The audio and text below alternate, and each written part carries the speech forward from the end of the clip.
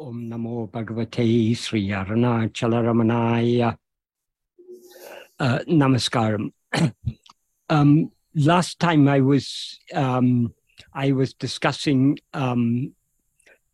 verse 2 of Āṇ𝘮𝘮. I hadn't completed my discussion, so I will continue from where I left off last time. Oh, before I continue, can I just say one thing? If anyone watching this on YouTube, if you have any questions you would like to ask, please feel free to write your questions in the chat box, and they will then be relayed to me. And towards the end of the meeting, I can answer any questions that any of you may like to ask. So as I was saying, I was part way through explaining the second verse of Āṇ𝘮𝘮. But what Bhagavan says in this verse is, since the thought this, the body composed of flesh, itself is I, alone is the one thread on which the various thoughts are strung. If one goes within investigating thus, what is the place from which I spread out? Thought ceasing in the cave, meaning in the cave of the heart, Āṇ𝘮𝘮, pure self-awareness, alone will shine spontaneously as I am I. This alone is Mona, the one space, the abode of bliss. And then comes the Pallavi, the refrain for this song, that comes at the end of every verse. Aye ati sulapum, Āṇ𝘮𝘮 aye ati sulapum. That means are extremely easy. Atma-vidya, are extremely easy. So what I explained last time is firstly that ego, the thought that is aware of itself as I am this body, is the one thread on which all other thoughts are strung. Therefore, if we go within investigating the source from which we've spread out, ego and all other thoughts will cease. That is, the nature of ego is to subside to the extent to which we investigate. So if we turn our attention within to see from where this ego rises, from where it spreads out as all this multiplicity, ego will thereby subside and everything else will subside along with it. Will cease along with it. And then I discussed what Bhagavan explains in this regard in Ulladu Narpadu verse 25. That is, the nature of our self as ego is to rise, stand and flourish to the extent to which we attend to anything other than ourself, but to subside and dissolve back within to the extent to which we attend to ourself alone. That's a paraphrase of that, the gist of what Bhagavan is teaching us in verse 25 of Ulladu Narpadu.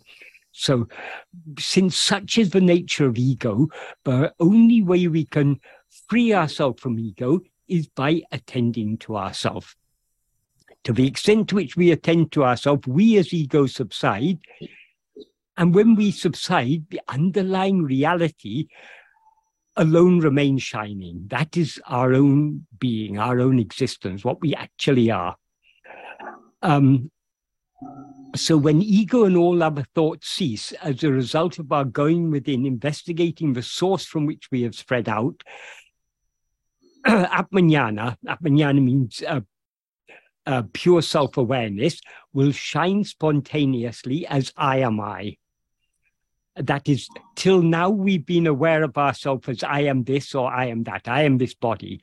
But when we know ourselves as we actually are, we will know ourselves as I am I. I am nothing other than I. I'm nothing other than myself. That is what we always actually are, but we will recognize that only to the extent to which we turn our attention within. And then I went on to explain that our real identity is not either I am this or I am that, but only I am I. So those statements such as I am Brahman are useful as preliminary teachings. The ultimate teaching about our real identity is just I am I. Why teachings such as Aham Brahmasmi, I am Brahman, why these are important at first is that we start on this spiritual path looking for something outside ourselves, looking for God or Brahman or knowledge or happiness or whatever. We're looking for it outside ourselves. So the Upanishads tell us, Tattvamasi, you yourself are that.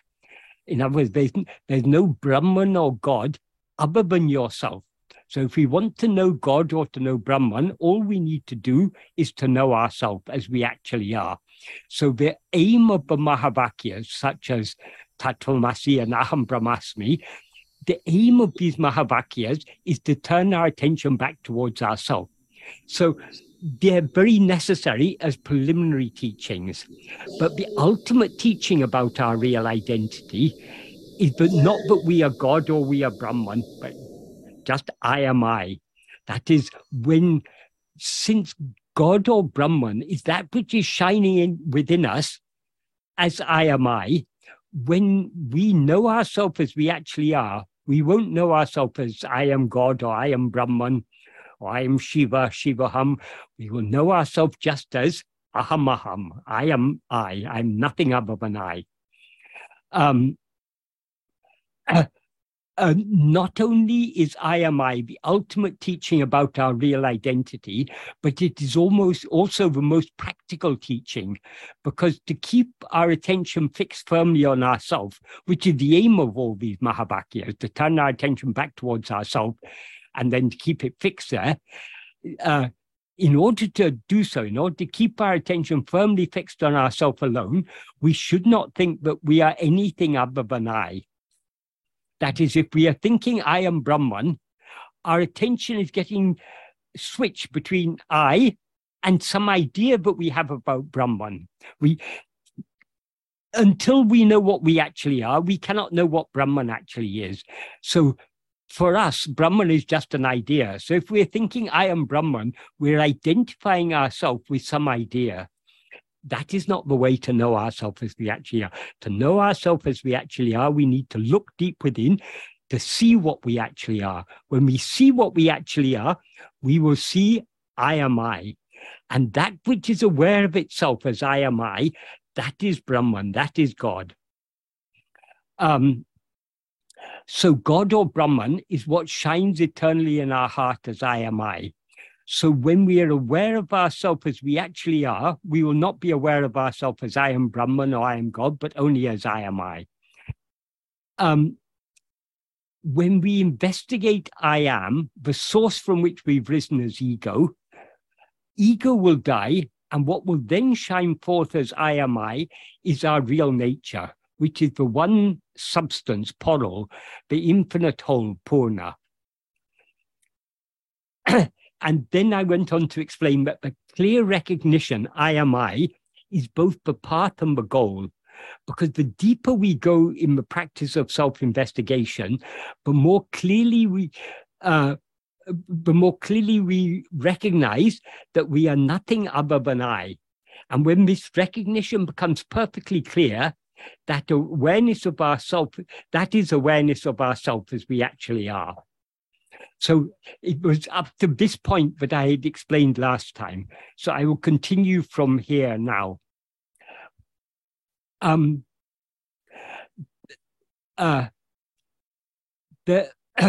fact that when Bhagavan talks about I am I, he's not only referring to our real nature, the ultimate goal, but also the means to attain that is made clear in a number of places. One place where Bhagavan makes this very clear is in the first subsection of the first section of Vichara Sangraham. Before I read the meaning of this section, I will just say one thing about Vichara Sangraham, which is important to bear in mind. Vichara Sangraham is a work that is the original notes that were taken, but later were later edited into Vichara Sangraham, were taken. Those notes were made by Gambhirya Seshya, who came to Bhagavan at about the same time as Shiva Prasham Pillai. In other words, in the early years of the 20th century, around 1900, 1901, 1902. But whereas Shiva Prakasham Pillai, for whom Bhagavan gave the work Nana, whereas Shiva Prakasham Pillai came to Bhagavan with one clear aim in mind. That is, the first question he asked Bhagavan was, Swami, who am I? So he was a disciple who was perfectly attuned to the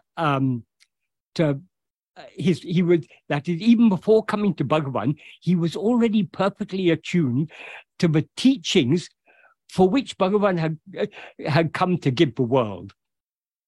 So that is, when he came to Bhagavan and asked, who am I? He didn't know at that time, but that was the very purpose for which Arunachala Shiva had himself appeared in human form as Bhagavan Ramana in order to teach us this path of investigating who am I. So Shiva Prakasham Pillai was a disciple perfectly attuned to Bhagavan. So all the questions he asked Bhagavan were very relevant to the core of what Bhagavan had come to give us, to teach the world. That is why that work Nana is such an important work. In contrast, Vichara Sangraham came into existence because of a devotee called Gambhiram Seshya. Gambhiram Seshya was an older man. He had read many books on Vedanta and yoga and so on, mostly in English.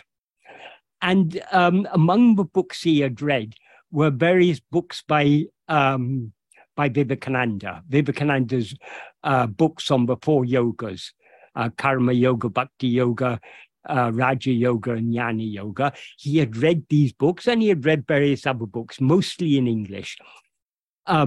In those days, in the early years of the 20th century, all these books by Vivekananda were hot off the press, as it were. That is, it was only in the 1890s, in the previous decade, but Vivekananda had written these books.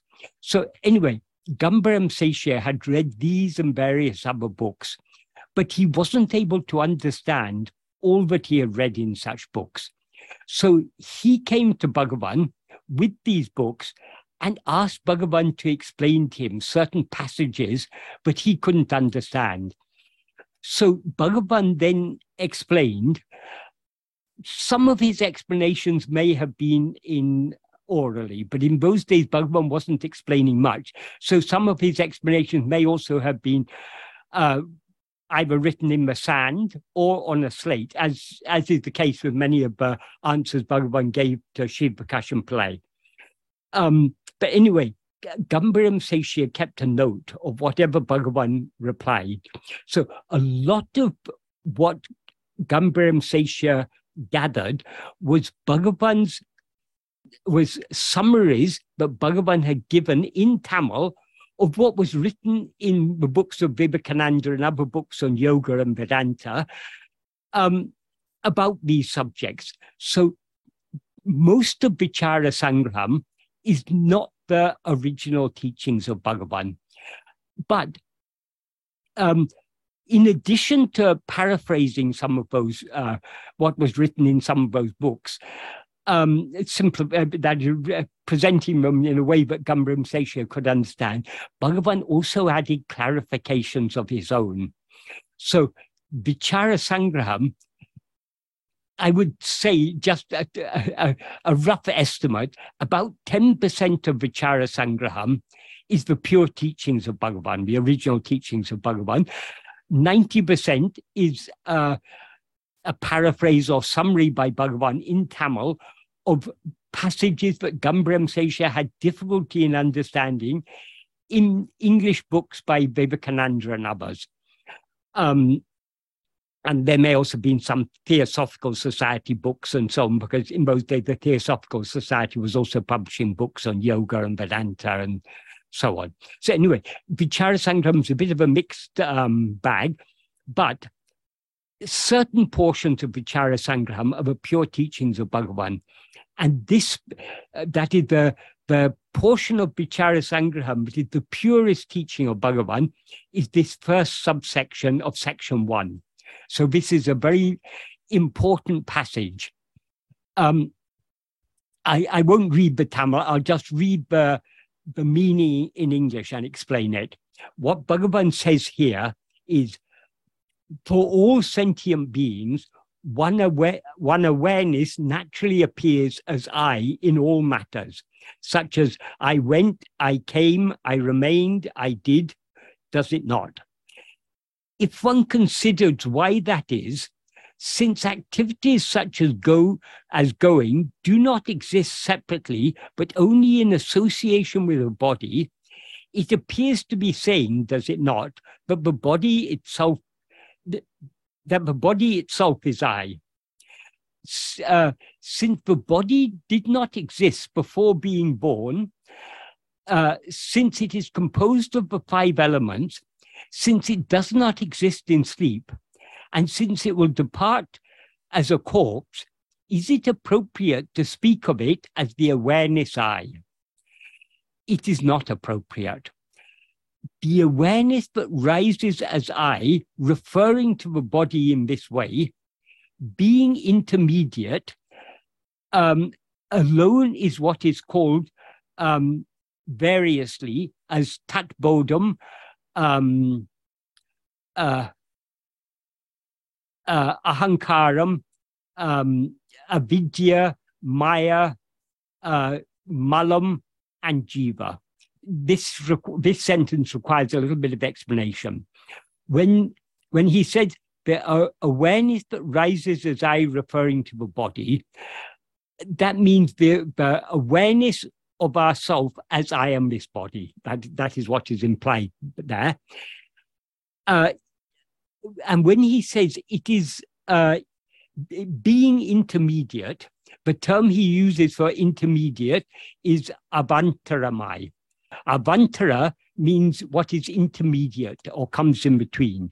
So when Bhagavan says ego is intermediate, what he means is, firstly, it appears as a link between real awareness and the body.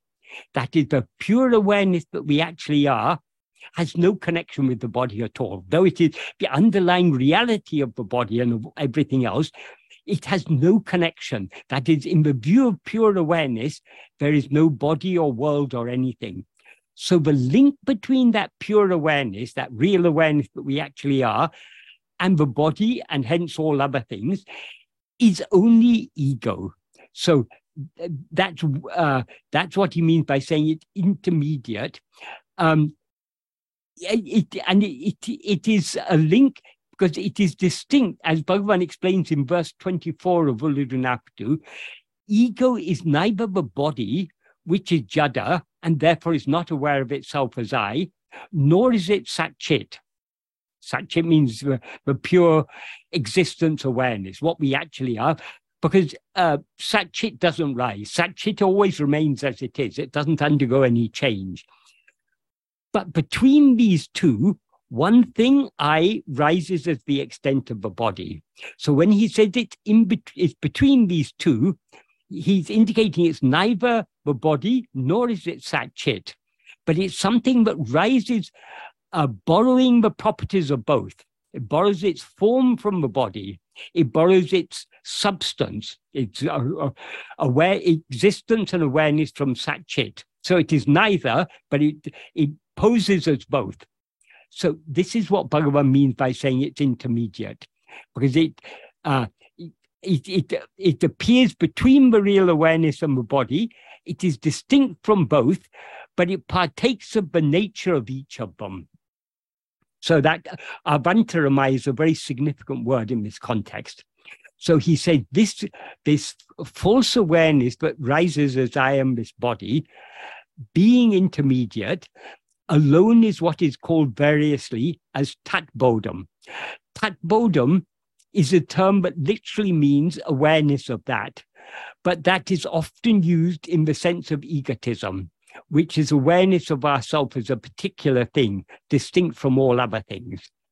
So tat bodham here it's a word often used in Tamil philosophical literature to refer to ego or egotism. So he says it's called variously tat bodham, āṇ𝘮𝘢, āṇ𝘮𝘢 means ego, avidya, ignorance, maya, the power of self-deception or delusion, namely the mind, malam, impurity, and jiva, soul. So Bhagavan clarifies here, but what is called avidya or ignorance and maya is nothing but ego itself.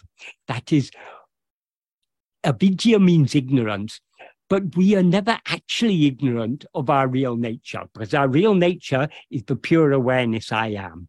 We are always aware I am. But when in sleep, we are aware only I am.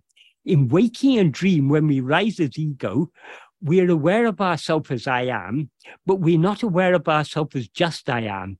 We're aware of ourselves as I am this body, I am this person. So that ego is a false awareness of ourselves.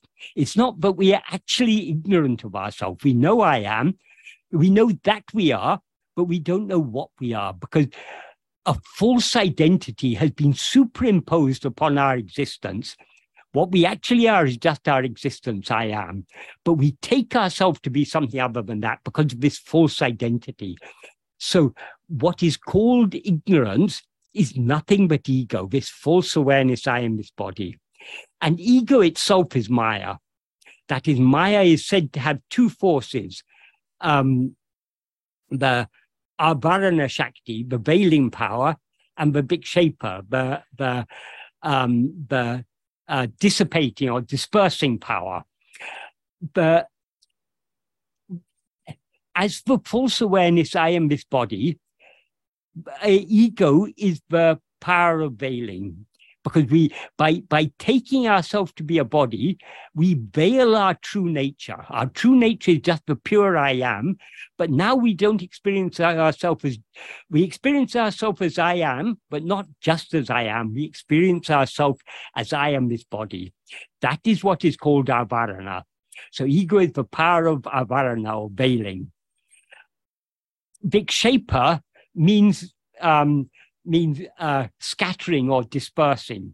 So as soon as we take ourselves to be a body, our attention goes outwards and we project all this multiplicity. So since all this multiplicity exists only in the view of ourself as ego, all this is the dream of ourself as ego. So it is ego who has projected all this. So ego is both the Avarana Shakti and the Vikshepa Shakti. So there's no maya other than ego. So ego is both avidya and maya. That is why it's called malam. Malam means impurity. And it's also what is called jiva. In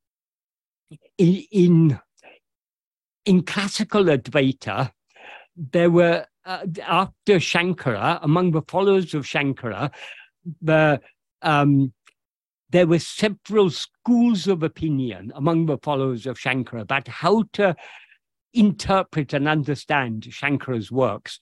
So since Shankara emphasized very strongly that the root cause of the problem is avidya, and avidya means ignorance of our own real nature, among his followers, two major schools among his philosophers was the Bhamati school and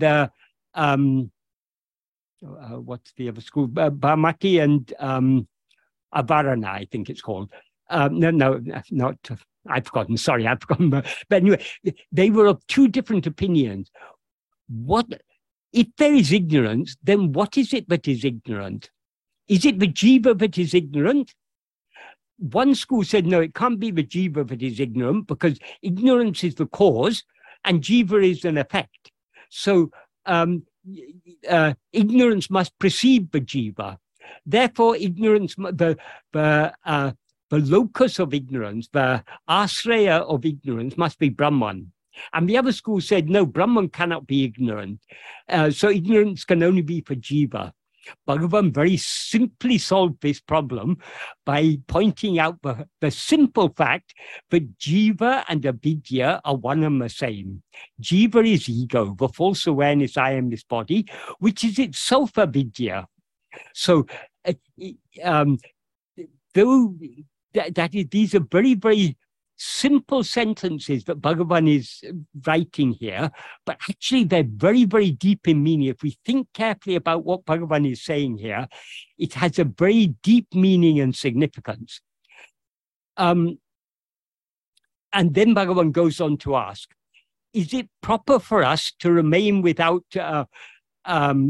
investigating this? That is, investigating this I. Like this I that has risen, referring to the body. So is it appropriate, when clearly we cannot be this body, is it appropriate for us to remain without investigating it? That's the implication that Bhagavan says here. And then he goes on to say, for investigating, that implies for prompting us and encouraging us to investigate this false awareness that rises as I, mistaking itself to be a body. But that's how we have to understand it. But what he actually says is, for investigating, is it not, all sastras or spiritual texts have come into existence and proclaimed that the annihilation of the tat bodham alone is mukti. So how to investigate? If one asks this, how to investigate, the reply is, does this body, which is jada, non-aware, like a block of wood, come shining and behaving as I? It does not come. In other words, it isn't what is aware of itself as I. Therefore, making the corpse body remain as a corpse, and being without uttering I, even by mouth, even by word here can mean by speech, either physically or mentally. So without uttering the word I, either by pronouncing it verbally or by thinking it, in other words, without uttering it even in our mind, if one keenly investigates what is it that now shines as I, then in one's heart a kind of spuripu alone will appear itself to itself without sound as I am I. This word spuripu, this is a Tamil word. It is derived from the that is the Tamil verb spuri is derived from the Sanskrit word spur. So this spuripu means the same as sporana in Sanskrit. That is, in Sanskrit it's called sporana, which is a noun derived from the verb spur. In Tamil, spuripu is a noun derived from the same verb. So spuripu in this context, spuripu or sporana, they have a range of meanings depending on the context. But in the context in which Bhagavan uses these terms, sporana or spuripu, it means a fresh clarity. That is, spur means to shine or become clear. So spuripu or sporana in this context means a fresh clarity. So when he says, then in one's heart, a kind of spuripu or sporana or fresh clarity alone will appear. I think he says, if I remember correctly, tanakutane. Tanakutane means, tanakutane, we can take it either to mean itself to itself or oneself to oneself. That is this, what he indicates by saying tanakutane, though it appears, it doesn't appear as an object. It's a clarity of, a fresh clarity of awareness of ourselves. That is, we are always aware of ourselves as I am, but this clarity will appear without sound as I am I. I am I means as awareness of ourself as ourself alone. So this is the clarity we get. To the extent to which we look inwards, we begin to recognize, though so long as we're looking outwards, we seem to be this body. We seem to be limited to this body. But when we look within, we see that what we actually are is not this body or mind or anything else. What we actually are is just I and I alone. So what he means by I am I is awareness of ourself as ourself alone. And this awareness is something that awareness is ourself and it shines to ourself. That's what he means by saying tanakutane, itself to itself or oneself to oneself.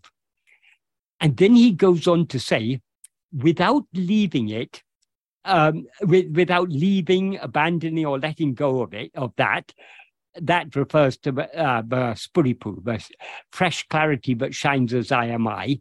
If one just is, summa irandal, if one just remains as being, that implies, just remain as we actually are, the spurana will completely annihilate the jiva bodha, the sense of individuality, in the form of ahankara, ego, which is called, or which is aware of itself as, this body is I. And then, like fire that catches on camphor, it will itself be extinguished. This alone is said by sages and sacred texts to be moksha, liberation. So when he uses this analogy of fire catching on camphor, and he says, just like when fire catches on camphor, it will continue burning until the camphor is completely burned, and then the fire will be extinguished because there's no more fuel to keep it burning. When he uses this analogy, does that mean that implies that the spuripu, the spurana, will subside? But what exactly does he mean by that? He doesn't mean that the clarity of awareness will subside. What he means is the newness or freshness of that clarity.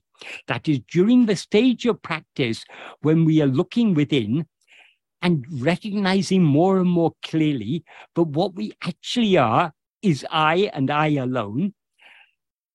That is a fresh and new clarity for us, because we're used, when looking outwards, to be experiencing ourselves as the body. When we begin to recognize ourselves as ourself alone, that's a fresh clarity.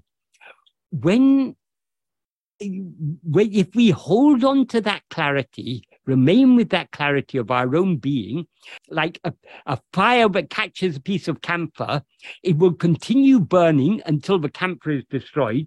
Likewise, this spurana will continue burning, provided we hold on to it, because he says if we hold on to it and just be, it will completely annihilate the jiva bodha in the form of ahankara. When ego is destroyed, just like when the camphor is completely burnt, the fire will be extinguished. When ego is completely destroyed, the spurana will be extinguished. What he means when he says the spurana will be extinguished is the newness of that will be extinguished. Not that the clarity will be extinguished, but the clarity will cease to appear. What previously appeared as a new and fresh clarity, as spurana, will be recognized to be sahaja.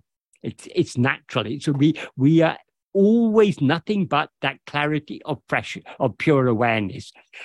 So it will no longer, the newness or freshness of it is what will be extinguished. So when he talks about the subsidence or extinguishment of spurana, that is what he's referring to.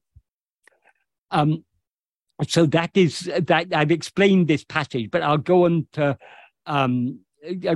talk a little bit more about it as I go on, because this is a very important paragraph. So as he explains here, if we keenly investigate what it is that shines as I, we will experience a spuripu or spurana, which is a fresh clarity of self-awareness as I am I. In other words, a fresh clarity of awareness of ourself as ourself alone. And we should then try to hold on to that spuripu without letting go of it. Because if we do so, it will thoroughly annihilate ego, the false awareness, I am this body. So,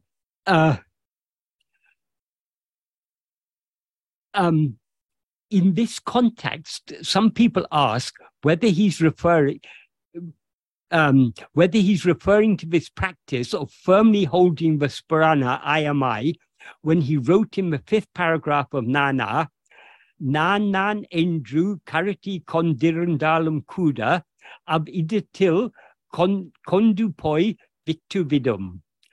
That means even if one continues thinking I, it will take and leave one in that place, namely the heart or core of oneself, which is the source from which we've risen as ego. But this is what some people suggest. However, there are two problems with this suggestion. Firstly, what he said in this passage of Vichara Sangraham is Adane vidadu summa irandal, not letting go of that if one just is, in which Adane, that refers to Sparana, the fresh clarity that appears as I am I, when we keenly investigate what it is that shines as I. Vidadu means not leaving, abandoning, or letting go of, and summa irandal means if one just is, thereby implying that we should just be without rising as ego to do anything. Therefore, what he implies in this clause is that we should attend to this Sparana so keenly and firmly that we do not allow our attention to be diverted away towards anything else, because attending to anything other than ourselves is an action, and hence the very antithesis of just being, summa irpadu. So he did not mean that we should merely think I am I, since thinking itself is an action, but that we should attend keenly to the awareness that always shines as I am I. But that we have formally overlooked, because until we turn our attention back within to face ourselves alone, we were mistakenly aware of ourselves as I am this body. Moreover, in this same passage, a little bit before that, in the same passage of Vichara Sangraham, Bhagavan said, making the corpse body remain as a corpse and being without uttering I, even by word. So since he says not uttering I by word, he, as I explained, he means uttering it either vocally or mentally by word. So he's not talking here just about thinking I am I, but actually holding on to that clarity of awareness that I am I. Secondly, the fact that in this sentence of Nana, a comma is generally printed after the first Nan, indicates that what he meant by Āṉ𝘮𝘮𝘢 𝘝𝘪𝘥𝘥𝘢𝘪, even if one continues thinking I, what he's talking about is a mental repetition or manasika japa of I, rather than continuously thinking I am I. However, though a comma has been printed after the first Nan in this sentence, since at least as far back as the first edition of Sri Ramana Nutaratu, his collective works in Tamil, which was published in 1931, he did not actually write a comma after this first Nan in what is perhaps his original handwritten manuscript of this essay version of Nana, a facsimile copy of which was printed on pages 43 to 47 of the June 1993 issue of the Mountain Path. So there is a possibility that he intended to leave the clause Āṉ𝘮𝘮𝘢 𝘝𝘪𝘥𝘥𝘢𝘪 open to be interpreted either as even if one continues thinking I, or even if one continues thinking I am I. That's a possibility.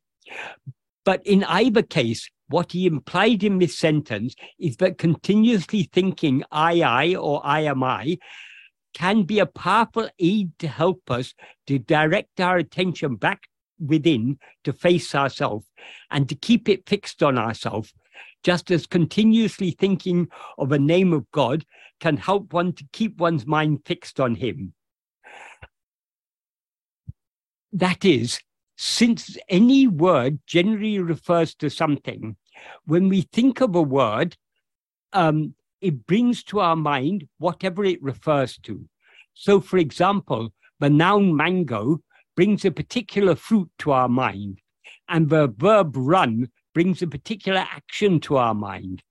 Likewise, since the pronoun I refers to ourself, the mere thought of this word I brings ourself to our mind. In other words, it brings our attention back to ourself. So the benefit of thinking I, or I am I, or I am, or is that it can help us turn our attention back to ourselves and thereby to become familiar with being self-attentive. In other words, it's this clue that Bhagavan gave us in that 5th paragraph of Nana is a very helpful clue, particularly at the early stages of self-investigation, because thinking I reminds us of our being, and then we just have to hold on to our being. However, once we become familiar with being self-attentive, it is no longer necessary for us to continue thinking such words. And sooner or later, in order to go deep in the practice of being self-attentive, we need to stop thinking anything at all. Because though they refer only to ourselves, even such words can become an unnecessary distraction, as he implies in the above passage of Vichara Sangraham by the clause, Vākalum Āṇ𝘮𝘮 𝘮𝘪𝘥𝘥𝘢𝘪, being without uttering I even by word or speech, whether physically or mentally. That is, it means by word or by speech, but we can take it, we have to infer, but it means not only uttering by verbally, but also uttering mentally. Without uttering the word I at all, either mentally or verbally, we need to just be as we actually are. And that clause occurs in this same sentence. Adalal pinnamana pinnate, pinnamana dehate, pinnam polave irati, Vākalum Āṇ𝘮𝘮 𝘮𝘪𝘥𝘥𝘢𝘪, ipodu Āṇ𝑗na vilanguvadu, edu vendru, Kumayai vicharital, apodu hridiyatil, Āṇ𝘮𝘮 sattamilamal, that sattam means subtum, without sound, tanakutane ovida spiripu matram tondram. That means, therefore, making the corpse body remain as a corpse and being without uttering I, even by word, if one keenly investigates what it is but now shines as I, then in one's heart a kind of spuripu or sparana alone will appear, itself to itself, or oneself to oneself, without sound as I am I. And also by the first clause in the first sentence of verse 29 of Uludu Napadu, there he says, Āṇ𝘮𝘮 vayal nabiladu, al manatal, Āṇ𝘮 engu undum, ena nadutale, jnana nariyam. That means not saying I by mouth, investigating by an inward thinking mind, where one rises as I, alone is the path of jnana. Though in these two cases, he uses the terms vākalum, even by word, which can also mean even by speech or voice or mouth, and vayal, which means by word or, by mouth or by word or speech or voice, both of which mean by mouth or speech. They also mean by word. So they imply not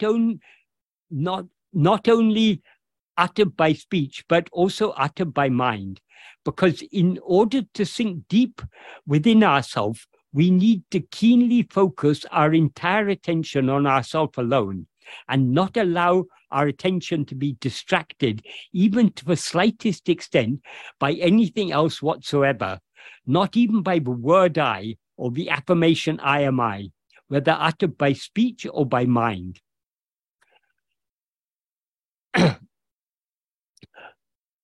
When we recognize that the clear awareness, I am I, is not anything new, but what is eternal and therefore natural, sahaja, that is what he describes as the subsidence, cessation, or extinguishing of spurana. To the extent to which we keenly attend to what shines within us as I, we will thereby experience the fresh clarity of self-awareness, clear awareness of ourself as ourself alone, but Bhagavan describes as the sporana or spuripu, but appears or shines forth as I am I. So our aim should be to attend to ourselves more and more keenly and persistently, and thereby not let go of this sporana. This practice of holding the sporana I am I firmly in our heart by calmly and incessantly facing inwards is what he describes metaphorically in the first two lines of verse 3 of Appalapatu as pounding the ingredients of an appalam. The principal ingredient of this metaphysical appalam being ego, the dehabhimana, or false identification, I am this body, with a pestle in a stone mortar. What he says in these first two lines of verse 3 of Appalapatu is 𝘮𝘮𝘪. What he means by 𝘮𝘮𝘪, that means in the stone heart, but that means in the stone of the heart. That is, he's using the heart as a metaphor for the stone in which the ingredients are pounded. 𝘮𝘮𝘪, nanan endru, kalangamal, ulmukha, ulankayal, oyadu iditu. What that means is, by the pestle of facing inwards without being agitated, incessantly pounding as I am I in the heartstone. What he implies by this is, by means of the pestle of unmukha or ulmukha, that means the practice of facing inwards, without being agitated or confused by allowing one's attention to be distracted away from oneself under the sway of one's Vishaya vasanas, incessantly pounding ego, the dehabhimana, or false identification, I am this body, by recognizing oneself as I am I, the fresh degree of clarity, svarana, of self-awareness that shines in one's heart as I am I, that is, as awareness of oneself as oneself alone, to the extent that one keenly, calmly, and steadily faces inwards to see who am I, in the heartstone. The heartstone means the pure heart or mind that is imbued with steadfast titiksha, endurance, forbearance, and patience, which is unshakably firm like a stone mortar. So that's what he implies there. The practice of facing inwards in order to see ourself as ourself alone, I am I, which he compares here to pounding the ingredients of an appalam with a pestle in a stone mortar, is what he compares in the above paragraph of the above passage of Vichara Sangraham to allowing a piece of camphor to be burnt and consumed by fire.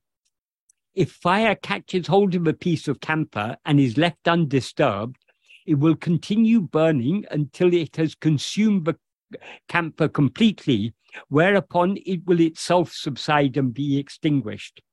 Likewise, when the fire of sporana is ignited in our heart by our keenly investigating what it is that shines as I, if we hold on to it without allowing our attention to be distracted away towards anything else, it will continue burning until it has consumed ego entirely, along with all its Vishaya vasanas. Vishaya vasanas means inclinations to attend to anything other than ourselves, whereupon it will itself subside and be extinguished. In this passage of Vichara Sangraham, after saying Tanum Shantamai Bidum, the Sparana, will itself be pacified or subside or be extinguished, he begins the next sentence saying, Iduve moksham, this alone is moksha. And likewise, in the sixth section of Vichara Sangraham, he says, Ividas puripu adangina sukshmamana idame churiyatitam. That means only the subtle place or the subtle state in which this kind of spuripu subsides or ceases is churiyatitam. Churiyatitam means the same as churiya. It's the transcendent state called the fourth, which is our natural state or sahaja sthiti. What exactly does he mean when he says that the spuripu will cease, subside, or be pacified or extinguished? In what sense will it cease or be extinguished? As I explained earlier, what he means by the term sparana or spuripu is the fresh clarity of self-awareness that shines forth as I am I. That is, as awareness of ourself as ourself alone, when we turn our intention back within towards ourself. The more keenly we attend to ourself, the more clearly the sparana will shine. And when we attend to ourselves so keenly that we thereby cease to be aware of anything other than ourselves, ego will instantly be swallowed by the perfect clarity of pure awareness, after which that clarity I am I alone will remain shining eternally and without limit as ourself. Therefore, when he says that the sparana will subside, cease, or be extinguished, he does not mean that the clarity will subside or cease, but only that its newness and freshness will subside and cease. In other words, the clarity of what we actually are, namely I am I, will cease to seem new or something that was not previously clear, because it will be clear that it is sahaja, our own real nature, and therefore our eternal and ever undiminished awareness of ourself as ourself. That is, when we know ourselves as we actually are, we will see that the only thing that has ever existed is I. So we cannot ever have been anything other than that. In other words, I am only I, and I have never been and never could be anything other than I. Therefore, though I am I seems at first to be a sparana, a new and fresh clarity of self-awareness, it is actually not a new awareness, but our eternal awareness of ourself as we always actually are. When we recognize this, namely that the clear awareness I am I is not anything new, but what is eternal and therefore natural, sahaja, that is what he describes as the subsidence, cessation, pacification, or extinguishing of sparana. Therefore, the closest we can come to expressing the ultimate truth about ourselves accurately in words is not to say aham brahmasmi, but only to say aham aham, or nan nan, I am I.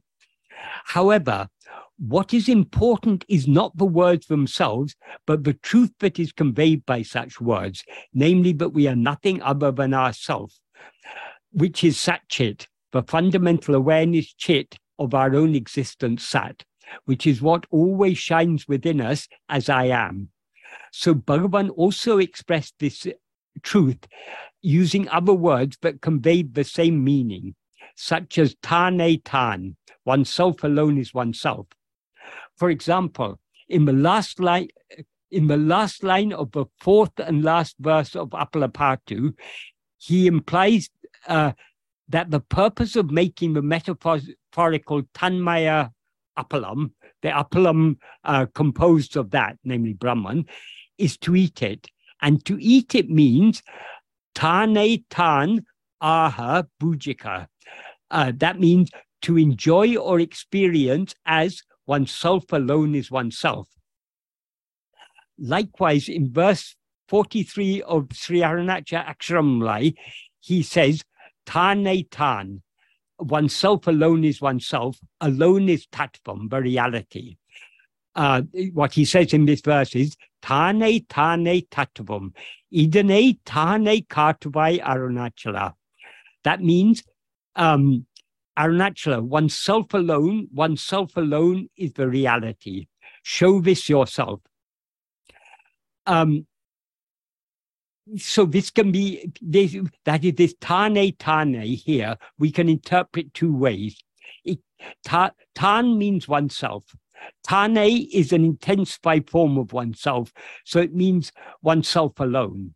So when he says Tane Tane, we can either take it to be a repetition for emphasis. Oneself alone is the reality. That's one way of interpreting it.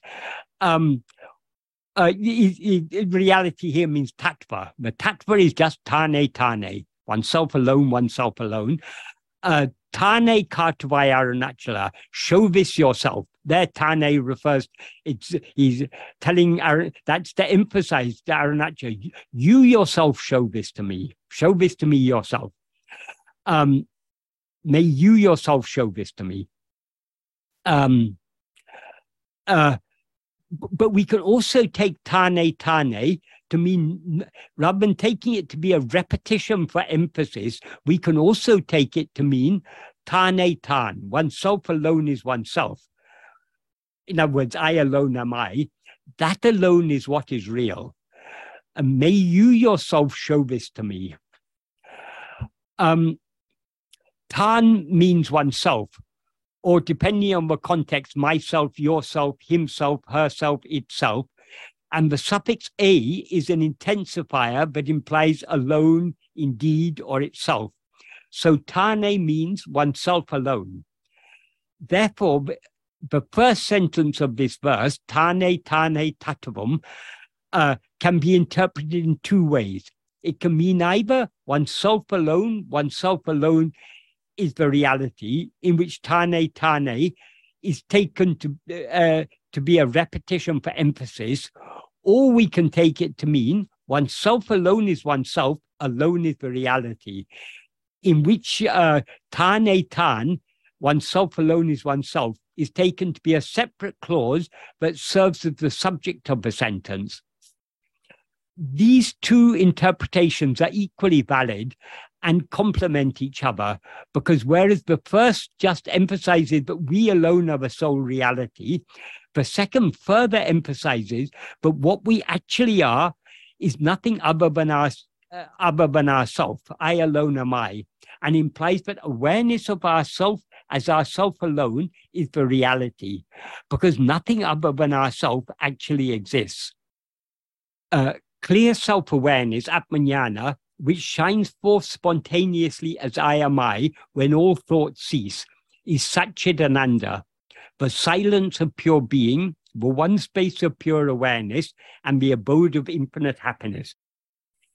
In this second verse of Āṇ𝘮𝘮, after concluding the first sentence by saying that if we go within investigating ourselves, thought will cease, and in the cave of our heart, Atmajnana, awareness of ourself as ourself alone, awareness of ourself as we actually are, alone will shine spontaneously as I am I. In the second sentence, Bhagavan says, Iduve monam, ekavaname, imbataname, which means this alone is silence, the one space, the abode of bliss. That is Atmajnana, which is awareness of ourself as we actually are, namely as I am I, is our real nature. So it alone will remain when we investigate ourselves so keenly that ego is eradicated, and along with it, all other thoughts cease forever.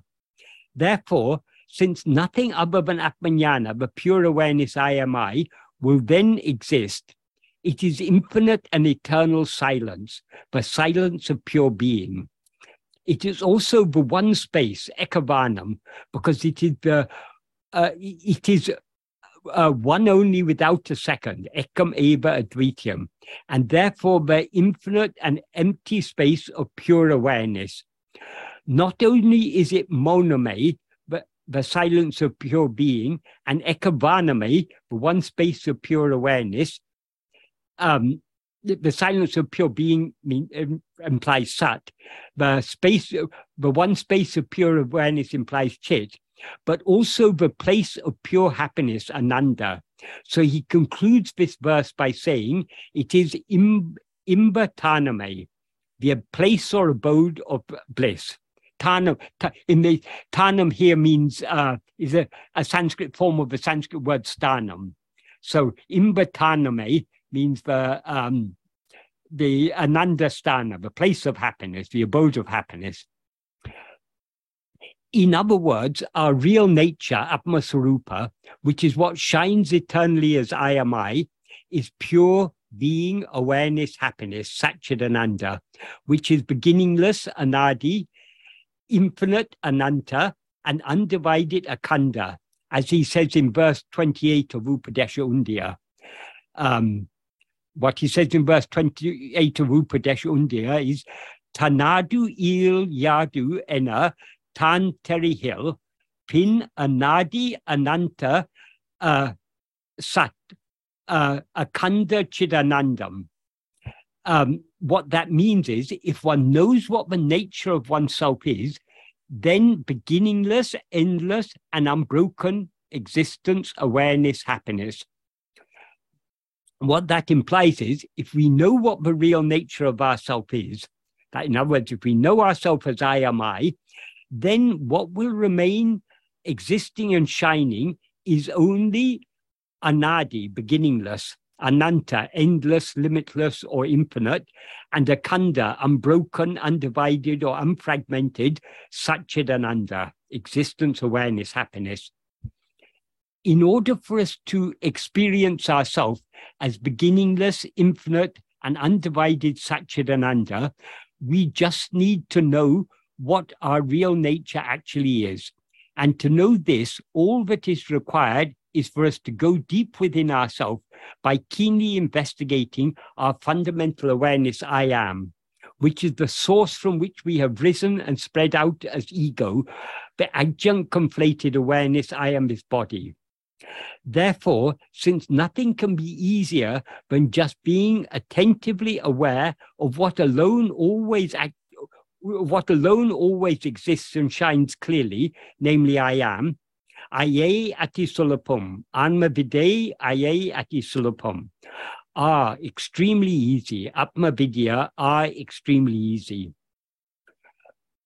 Since he emphasizes in the first two verses of this song, Anma Vidya, but in order for us to know ourselves as we actually are, and thereby to experience the infinite happiness that is our own real nature, all thoughts must cease in such a way that they never rise again.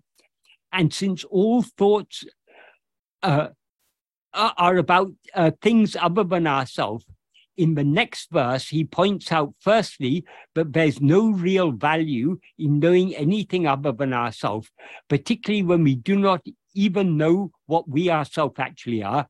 And secondly, that when we do know ourselves as we actually are, nothing else will exist for us to know. Om Namo Bhagavate Sri Āṇ𝘮𝘢 𝘝𝑪. So this is the end of my explanation of verse 2 of Anma Vidya. Are there have any questions been asked?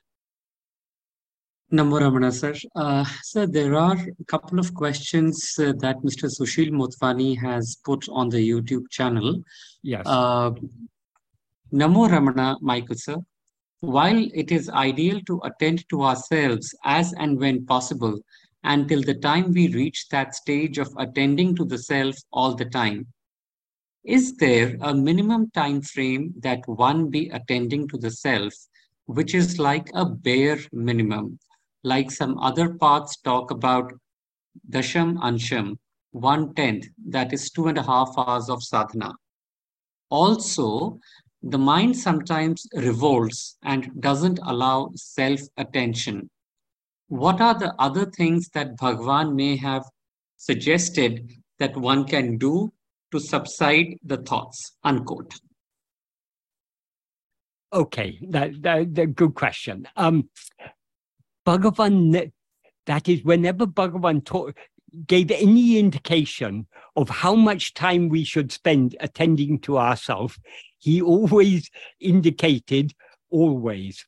For example, in the 16th paragraph of Nana, he defines what he means by the term Atma Vichara. He says, Sadakalamum manate Atma vil vetirupatakutan Atma Vicharam endrupaya. That means the name Atma Vichara refers only to always keeping the mind on oneself. So there he emphasizes always, sadakalam. Sadakalam is a strong way. In Tamil, an extra prefix is added at the end, sadakalamum. That's a very, very strong way of saying always. He also, in another sentence, in the 11th paragraph of Nana, he says, Oruvan tan sarupam adeyam varayal nirantara swarupa smarane kai patruvanayin adu andre podum. Until one attains swarupa, one's own real nature, if one firmly holds on to nirantara swarupa smarana. Nirantara means unceasing, incessant, unbroken. Swarupa smarana means self-remembrance. Adu andre podum, that alone is sufficient. So he clearly indicates that what we should be aiming towards is to be constantly self-attentive.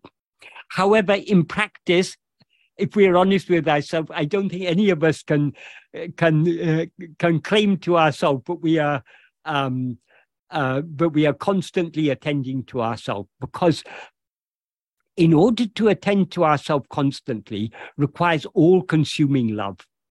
We must have more love for knowing and being what we actually are than we have for anything else whatsoever. So until we attain such all-consuming love, we will, at least for some of the time, come under the sway of our Vishaya vasanas and allow our mind to go outwards. So what is the minimum that we should attend to ourselves? I think a good guideline is our aim should be not to be concerned about duration. If we are thinking about, I must hold on to self-attentiveness for the next 20 minutes or something, we are thinking about time, which is something other than ourselves. So we shouldn't be thinking in terms of time. We should only think of the present moment. I am aware of myself now, so let me hold on to this self-awareness, this awareness I am here and now. If we take care of each and every moment, then our self-attentiveness will be continuous. So let's not worry about time. Let's try to the extent possible from each moment to try and attend to ourselves. Of course, we won't succeed. Our attention will keep on being distracted by other things. We're under the sway of our vasanas, we'll keep on going outwards. But we need to bring it back and try moment by moment to be self-attentive. That's the only practical thing. We cannot measure how long we are self-attentive, because at the actual moment we are really self-attentive, there's no time. So and the nature of the mind, because as Bhagavan explains in verse 25 of Aludunapadu, what is the nature of this ego? This ego is a formless phantom or demon. And its very nature is Urupatri undam, grasping form, it comes into existence. Urupatri nikam, grasping form, it stands or it endures. Urupatri undu mika ongum. Grasping and feeding on forms, it flourishes abundantly. Uruvittu urupatram. Leaving form, it grasps form. So the very nature of ego is to be constantly grasping form. But then he adds, very important sentence, Tedinal otum pidicum. If we, Tedinal literally means if seeking. If seeking, it takes flight. So what is to seek what? That means if we as ego seek our own reality, seek to know who am I actually, what actually am I, in other words, we turn our attention back within to investigate ourselves, this ego will, autum pidicum means it will take to running away. It'll take flight. It'll run away.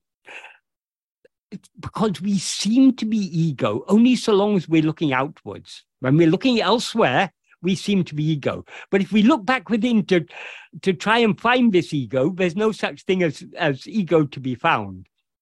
That's why sometimes when people used to ask Bhagavan, why did this ego come into existence? How did this ego come into existence?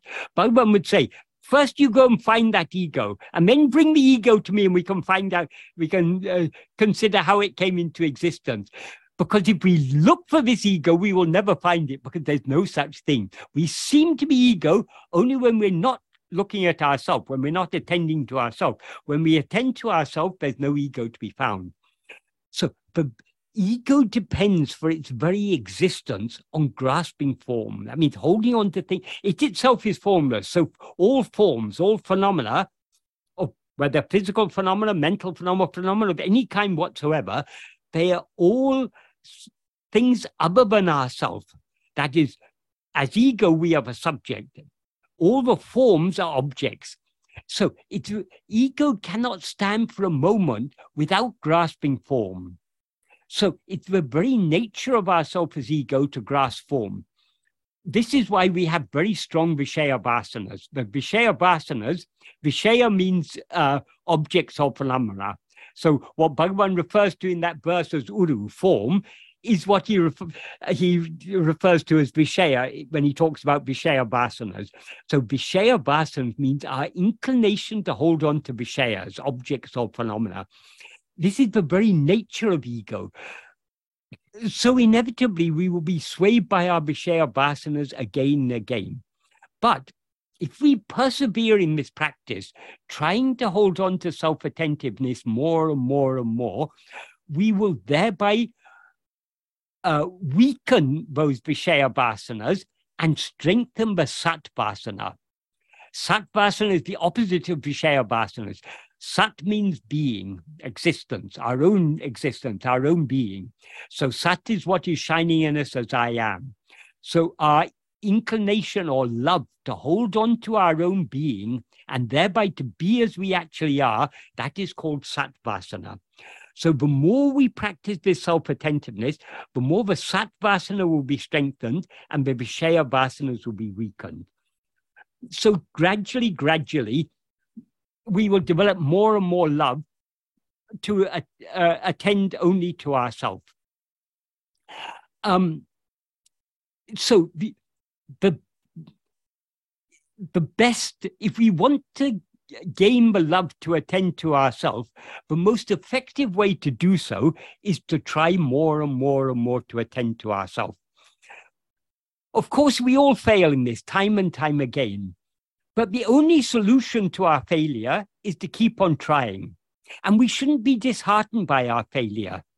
It is sometimes said, the road to success is paved in failure. If you've never failed, that means you've never tried. So we shouldn't be disheartened by our failure. The fact we are failing means that at least we're trying. If we weren't trying, we wouldn't be failing. So the important thing is to keep on trying more and more and more. Doesn't matter however many times we fail, so long as we are faithful in our attempt to continue trying to hold on to self-attentiveness, we will surely succeed. Because ultimately, this battle going on in our own will between our Sat vasana, which is now currently very, very weak, and our Vishaya vasanas, which seem to be so strong, this battle is ultimately being fought by grace. It is Bhagavan's grace alone that has planted the seed of Sat Vasana in our heart. So Bhagavan is such a gardener. If he plants a seed, he will nurture that seed until it grows into a big plant. So Bhagavan, we may be constantly failing in our efforts. Bhagavan is relentless. His grace is relentless. So his grace will surely win. This is what he refers to in Āṇ𝘮𝘲 as Aral Poratam. Hokum Varavumil Poduveli inil Aral Poratang Ār𝘮𝘮. That means Arunachala, show me this warfare of grace, but is fought in the common space, the open space of pure awareness, in which there's no coming and going. So we all have to go through this battle. So Bhagavan prays to Arunachala, show me this battle. Don't let this battle come to an end. Show me this battle to it. The implication is show me this battle to its very conclusion. So in other words, keep on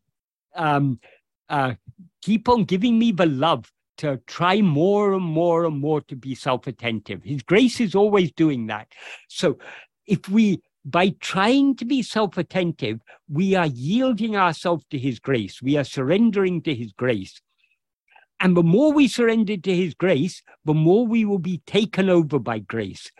Now we are under the sway of our Vishaya vasanas. Our aim is to come under the sway of his grace. This is what Bhagavan refers to. There's a verb in Tamil, āṇ𝘮𝘮𝘲. That means coming under the control of, coming under the charge of. But it's a very beautiful word because it conveys not only the meaning of controlling, but also caring for. So Bhagavan takes possession of us. Bhagavan brings us,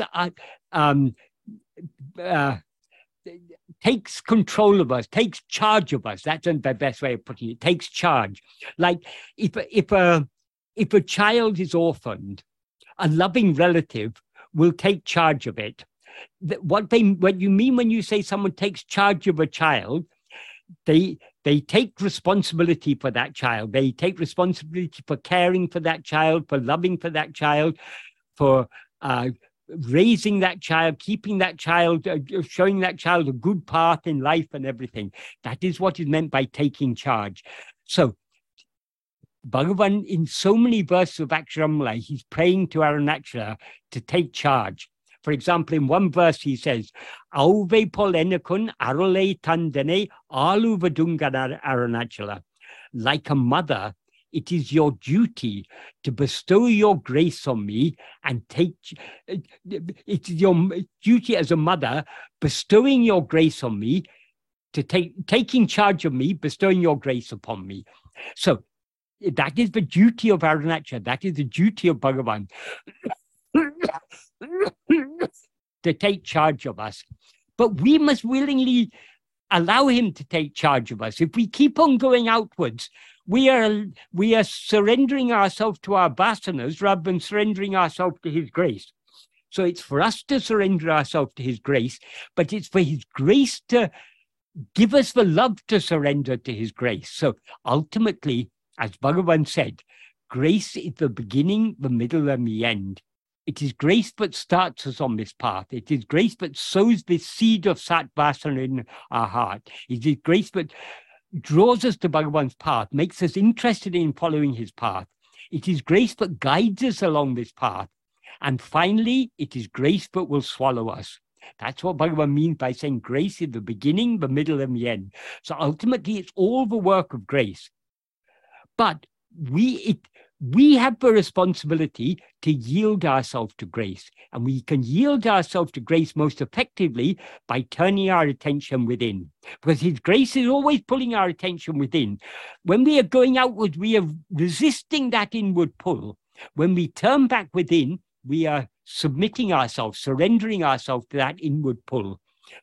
So The grace will play its part, but the more we cooperate with grace, the quicker the whole process will be finished.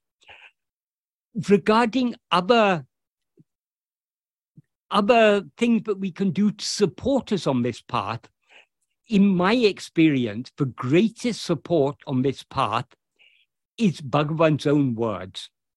Bhagavan, fortunately for us, Bhagavan has written the core principles of his teachings in his own works such as Āṇ𝘮𝘮 Upadesha Undya, Uludu Napadu, Apalapatu, Ekama Panchakam, Nana, many of the verses of Uludu Napadu and Bandam, and most importantly in Āṛuṇācala Panchakam, particularly in Āṇ𝘮𝘮, because Āṇ𝘮𝘮 is representing the actual, all that he teaches us in Upadesha Undya, Uludu Napadu, Āṇ𝘮𝘮,